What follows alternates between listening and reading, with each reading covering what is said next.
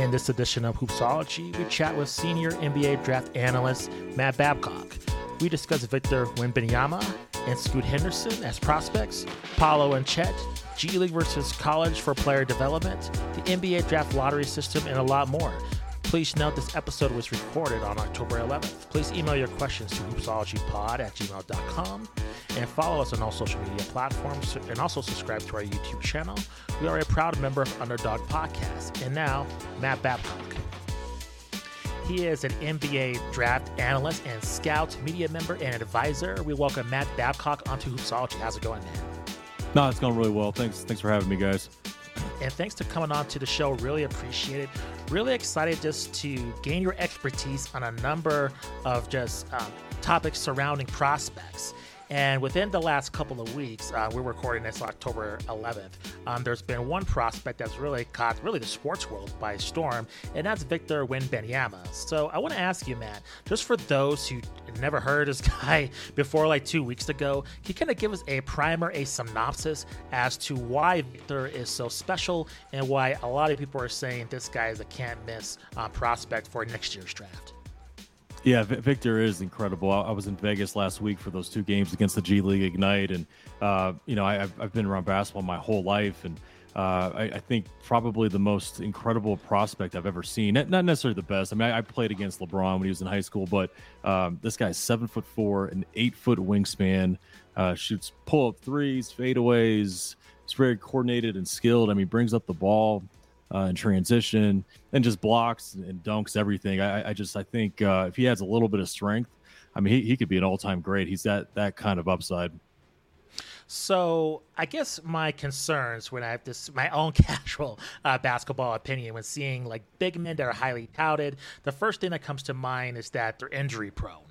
So I want to ask you, from just a standpoint, like you said, for him getting stronger, are there any concerns in terms of his health, just in terms of like the first couple of years kind of adjusting to the NBA style of play? Is that any kind of a concern, or do you think he'll adapt pretty quickly? Yeah, no, it's definitely a concern on some level or another. I mean, similar to what we talked about last year with Chet Holmgren, guys with, and I've said this before with my staff, is guys with unique body types oftentimes have unique problems. I mean, whether that's Zion Williamson or Chet Holmgren. So it's definitely something that we're keeping a pulse on. Obviously, I'm not a trainer. I'm not a doctor. So, I mean, I think, his medicals in the pre-draft is going to be interesting. I mean, I'm sure teams are going to be very careful with a guy with such a unique body type. And, from a scouting perspective, he is very thin. I mean, like I said, he's one of the most unique, incredible prospects I've ever seen, if not the most. But he does get knocked off his spot pretty easily. I mean, he's very thin, as opposed to the Chet Holmgren, which they actually are very similar. I would say Victor is more of a rich man's Chet, but very, very similar. Unique, long body type, skilled. But Victor, in addition of being bigger, he does have a better body. I mean, he's already got some definition. Looks like he's got a frame to add muscle. And I think it's funny. His agent Buna Injai, who was a good friend of mine, and was my partner when I was an agent.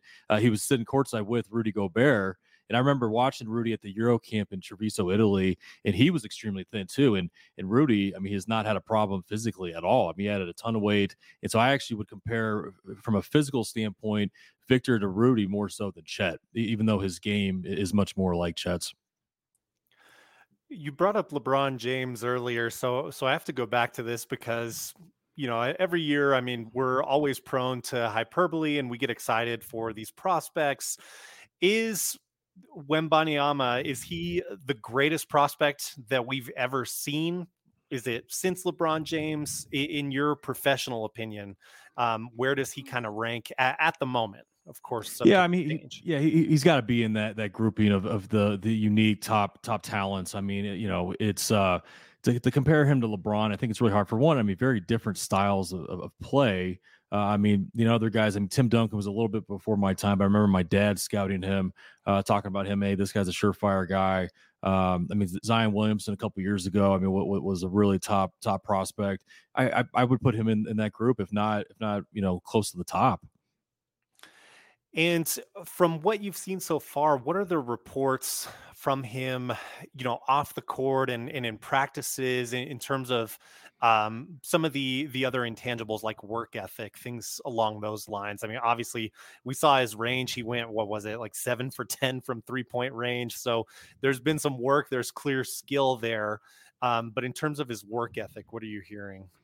Yeah, so as I mentioned, his agent Boona Njai was my partner when I was an agent, and so I know their whole staff, and I've talked to a number of their guys about Victor for years, essentially. And then the coach, Vincent Coletti's he's the national team coach and Victor's coach on his team now. His son works for Boona, and everybody raves about Victor's work ethic. I mean, he's got, even though he looks like he would be a soft guy because he's not physically tough, is a pretty competitive kid. Again, sort of similar to Chet in that regard. And they all say he's very mature. So, I mean, all indicators right now are that it's 2 thumbs up all the way around. I want to ask you, Matt, you brought up Zion, and I think, definitely his circumstances were different because through his development, there was a pandemic. But I just want to ask you, in terms of such a highly touted prospect like Victor, what advice would you give him in terms of kind of avoiding the pitfalls that maybe his peers have experienced? He's so highly touted. We're kind of in a new phase in terms of just this ongoing hype machine on social media. And then once he gets picked, and then Summer League, and then when he makes his debut, like what's the roadmap would you give him to make sure that he's hitting all the benchmarks and he doesn't encounter any like unfortunate setbacks? Yeah, sure. I mean, I think that type of advice would vary from player to player. I think with Victor specifically, in looking at Zion's situation, is control what you can, which is your body. And so, I mean, I think Zion's big issue is he gained so much weight. And he had the injury problems. I mean, with Victor, obviously totally different body type than Zion, but extreme. So he needs to get stronger. He needs to do the little stuff to make sure that his body's right. So I just want to ask you, just in general, when you're evaluating a prospect, what exactly are you looking for in their game? Are you looking for just, because I realize now that just the way that the sport of basketball has gone internationally in America, just in terms of this player development, I think that the skill set has probably been raised compared to years past, just through the evolution of the game. So what exactly are you looking for that makes a great NBA prospect specifically compared to somebody that might have just a game better fit for international play or some other form of basketball, but that's not necessarily professional? Yeah, I mean, it depends on the prospect where they're at in their career. I mean, obviously, there's so many different paths now for guys. I mean, it's we got the G League Ignite, we got Overtime Elite, guys going to Australia, obviously, guys going to college. And another thing is, you know, there's so many different roles that can be filled in the NBA. It's not just like there's one set of skills that we're looking for, that makes an NBA player.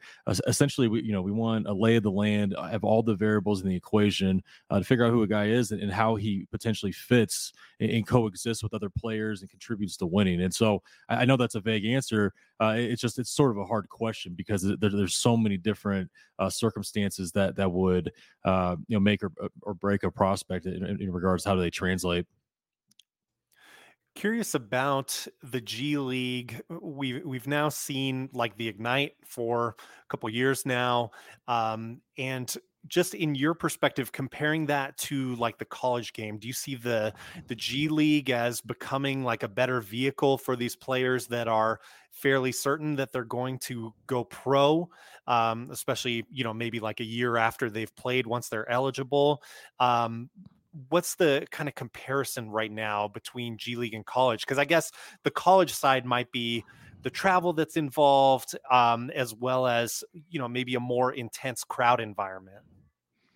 Yeah, I mean, I think the biggest difference between college and the G League Ignite and Overtime Elite, because I think they're pretty similar, is that it's really, I mean, going the alternative path with G League and Overtime Elite is really a commitment to being a pro. And obviously, there's a whole different conversation as far as college players not being amateurs and being paid and being pros now. But they still, you go to college, it's sort of like the natural progression of maturing as a kid off the court too. And so that's the biggest difference for me is the guy goes to the G League Ignite. I mean, he's a pro. He doesn't have anything to worry about it other than being a pro basketball player.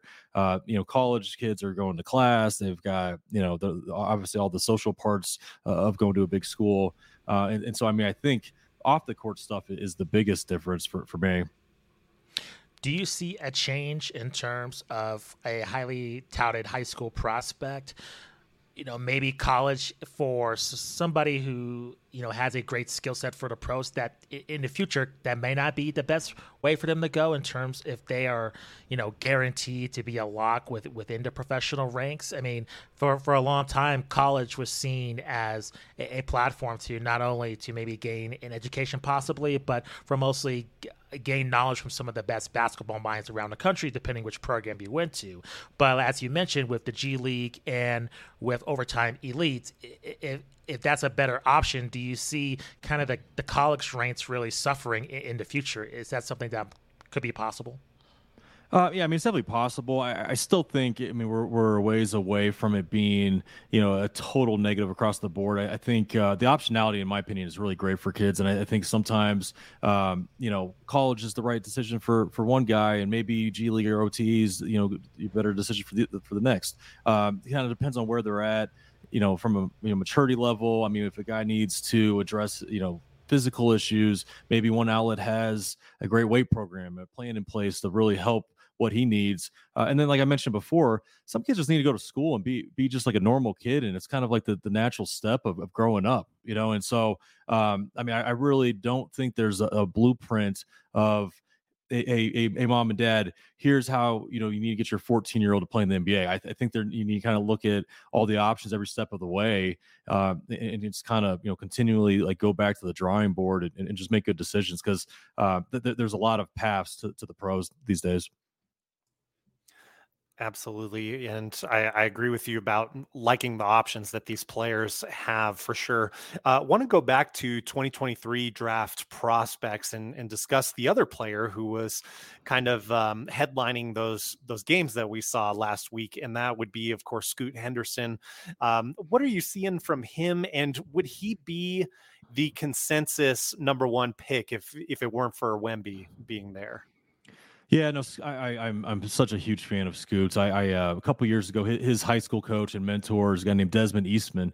In my senior year in high school, I went to high school in Atlanta and actually played on his nickname's the General. On the General's AAU team in a few tournaments. So he and I have been close, and he invited me out to the family. They own a gym in Marietta, Georgia, and I got to meet with the family, meet with Scoot, watch him work out. And the kid blew me away, and just kind of getting to know him and his family, learning about his work ethic and his drive and killer instinct. To go on top of it is just, his talent.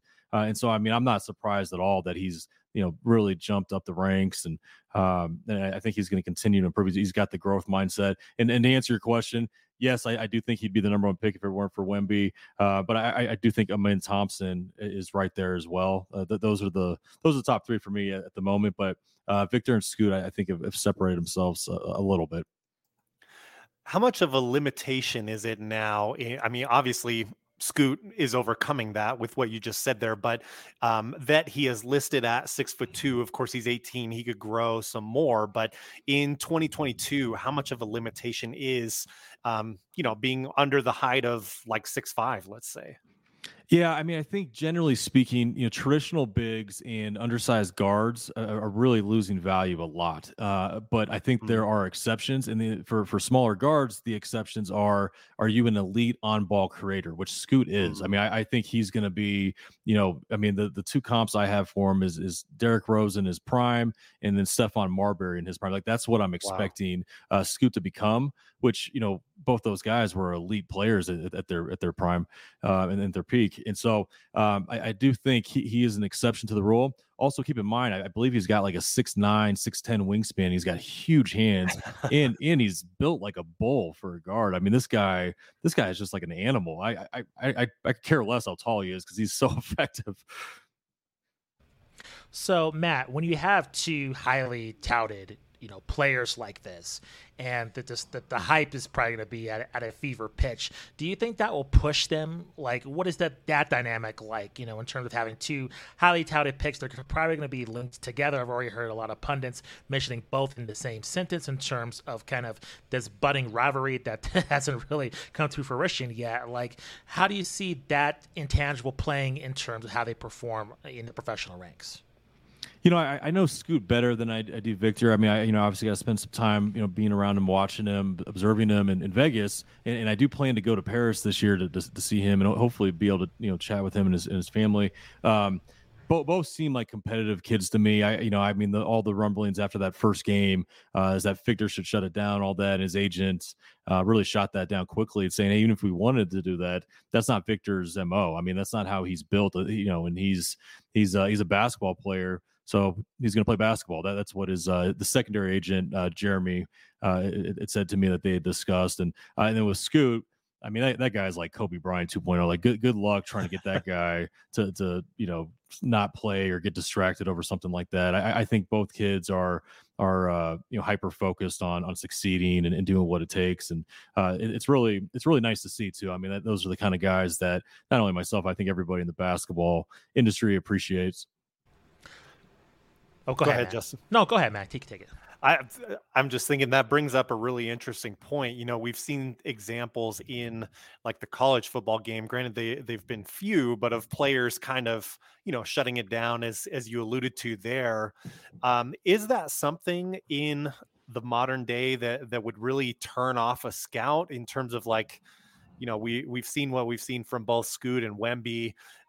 If they did decide, like just hypothetically, hey, we're shutting it down, our stock is through the roof, is there still kind of this, and I hate to say old school mentality, but just a mentality of like, well, we have to question their work ethic now that they're shutting this down? Yeah, I mean, for sure, it's something that I get asked this type of question every year, usually around pre-draft time when guys bailing on playing, and at the combine and stuff like that. I mean, to me, I am probably cut from an old school cloth a little bit in the sense of like I just said about Victor. Hey, you guys want to be pro basketball players? Like, play basketball, right? And the whole idea of you could get hurt and there's risk. There's risk every single day of your life. I mean, where do you draw the line? And so. I mean, I don't think guys should be reckless, but like, come on, just lace up your shoes and play basketball. Totally agree. To that point, Matt, I want to focus on this year's prospects and with Chet Holmgren. You just mentioned earlier, just with him, his unfortunate injury, kind of from that whole situation, what was your observations? And do you see the setback being something that might be a problem to kind of watch for Chet's career? Or do you think this would be a minor speed bump in terms of his development? I mean, I certainly hope it's just the minor speed bump. I'm like I said before, I'm not a trainer, I'm not a doctor. I've always been concerned with his body. I don't know if he's got a body type to add much weight, and so I don't know if that's contributed to this injury or if this was just circumstantial. I'm certainly rooting for Chet, and I mean, I think with him being such a long, tall player that's skilled. I don't think he's dependent on his athleticism too much. So I'm hoping he can make a full recovery and really never look back. And it's just sort of a small bump in the road. I know this is kind of an old news question, but I do still think it's interesting. And was curious your thoughts. Were you surprised when it was announced that Paolo was the number one pick this last draft? And what were your thoughts on that? Kind of the maybe potential higher ceiling of Chet? Obviously, we don't know, has to be played out, but what were your thoughts on how the last year's draft went down? Well, I mean, I heard all the rumblings right before the draft. I was in New York at the draft, actually, and we had debated, do we switch our final mock draft going into the draft, even, having heard those rumors, and I didn't do it. I knew the rumors. I didn't buy it. So Jeff Hammond, Jeff Wellman and John Hammond, they fooled me. So I actually did pretty good with my mock draft this year, but I missed the first pick. So it wasn't a great start, but we turned it back around pretty quickly. Just picking it back up, just your thoughts on Paolo in terms of how he fits with the Magic and what observations do you have in terms of his performance in Summer League and anything else that you've noticed as well? Yeah, I mean, I've been following Paulo for forever. I mean, I remember the first time I watched him was at the Hoop Summit. I think he was just 15 years old. He wasn't part of the Hoop Summit. They brought in a team to scrimmage, and he was incredible. And I've probably watched him. It's felt like 100 times since then. And what I like about Paulo, and it kind of similar to what we were talking about, is that guy is just a baller. Like that guy doesn't care. That guy will play all day, every day. I've seen him just show up to. Like, I was in Utah at a high school event, and he had just gone off the plane. He played in the grind session in Phoenix and won MVP. I think their team won the championship. Hops on a plane, shows up to the game late in Utah, laces them up, drops 20 in the second half. Did he blink an eye kind of thing. And I think that's him in a nutshell. He's just, he's somewhat of a carefree guy, but and I mean that in a good way. Just he's got like a confidence to him, where he knows he's good. He loves the game. He's just a baller. And I think as far as his fit in Orlando, he is a pretty, he's primarily like a scorer in my mind. He's a big bodied, explosive scorer. I mean, you can put a guy like that on any team. And so I do think, whether it happens quickly or not, I mean, I do think he's going to be their primary scorer, and they've got a nice, young core unit sort of developing now. And I think he's going to be the centerpiece. Wanted to get your thoughts, Matt, on something a little bit more conceptual, I guess. You've analyzed several drafts, obviously, so I assume you've had a lot of time to think about this question. With what we're hearing right now, so the Wemby highlights come out, everyone freaks out. Of course, it's awesome. The Scoot highlights as well, equally awesome, and everyone talks about, okay, now the narrative is we're going to have, I don't know, 20 teams tanking to get Wemby. I'm just kidding. But, the tanking narrative comes out as it does every year when we get excited about these prospects. Do you still feel like the draft lottery system is the most effective way to do an NBA draft? I think it's a great question. And it's funny. I saw the press conference Adam Silver did, I think a week ago, addressing this, and he didn't really have a good answer, and it kind of came off a little awkward. Right? I don't blame him. I mean, I'm glad I'm not in his spot, because it's one of those things where there's a clear cut problem, but I mean, what's a reasonable solution? Like I sure don't know. It does feel a little broken, but I mean, again, I really don't have a solution. I mean, you've got a guy like Wemby and Scoot, and I'm really high on him in Thompson, like I mentioned. I mean, naturally, these teams that aren't where they want to be, want guys like those three, or I mean, even after those players, I mean, I think there's still some good guys that teams could build around. So, I mean, I think it's just human nature. Teams will do what they need to do to try and get a solid player to build around. Yeah, with all the narratives that we get in the offseason, or just whenever the hype comes out about these prospects, I almost wonder if we would have less teams involved in the tanking conversation overall if we went to, I know it's a bad sport comparison, but like just the NFL system, like your worst team is going to get that first pick. I don't know that I necessarily think it would be like 5 teams in single digit wins that are willing to go, that low. But of course, that's highly debatable. Yeah, I think teams. I don't think I like that idea. I think what would happen is the tanking would be even more extreme. Mm-hmm. Because I mean, you're still okay. You can tank as much as you want. There's still a lot of risk. I mean, OKC could win no games this year and end up with the 4th pick. Absolutely. The other question I had here that's kind of a little bit more conceptual, with all the young talent that you're seeing come into the league each year. I mean, Justin and I were just saying the other day, like 25 and under seems like it's the deepest the league has ever been, and the most talented. Is the NBA ripe for expansion at this point? Yeah, I think so. I mean, I think it makes a lot of sense, and I mean, from a business standpoint too. I mean, we've got 2 great markets. I mean, with Seattle and Las Vegas as the assumed next destinations, and I mean, and basketball's really become a truly global sport, and so I mean, it's continued to grow and expand. And I'm all for it. Matt, I want to ask you in regards to this year's draft class, are there any prospects that are falling under the radar that, hey, my friend here has a league pass subscription that he should be watching out for in terms of kind of those Wednesday night games that might not seem appealing, but might have some great rookies? Are there any prospects that we should be watching out for?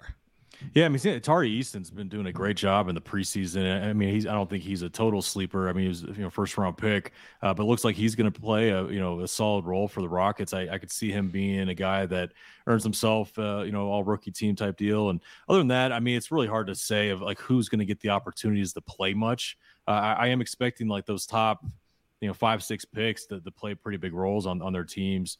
Obviously, aside from Chet being out for the season. Fantastic. Matt, this has been a great chat. Thank you very much for providing your expertise on just the upcoming draft class and this year's draft class. Please let our viewers and listeners know where they can find you on social media and also any upcoming projects you're working on as well. Yeah, sure. You can find me on Twitter and Instagram at Matt Babcock 11. Stay tuned. I've got a lot of new stuff coming up. I've a new podcast coming out. We're working on a docuseries. Really trying to diversify my media presence and content we're putting out. But I'm going to stay on the road, still watching players, and just do as much as I possibly can. Honestly. Awesome. Thanks, Matt. Very much. Appreciate it. Hey, thanks, guys. Take care.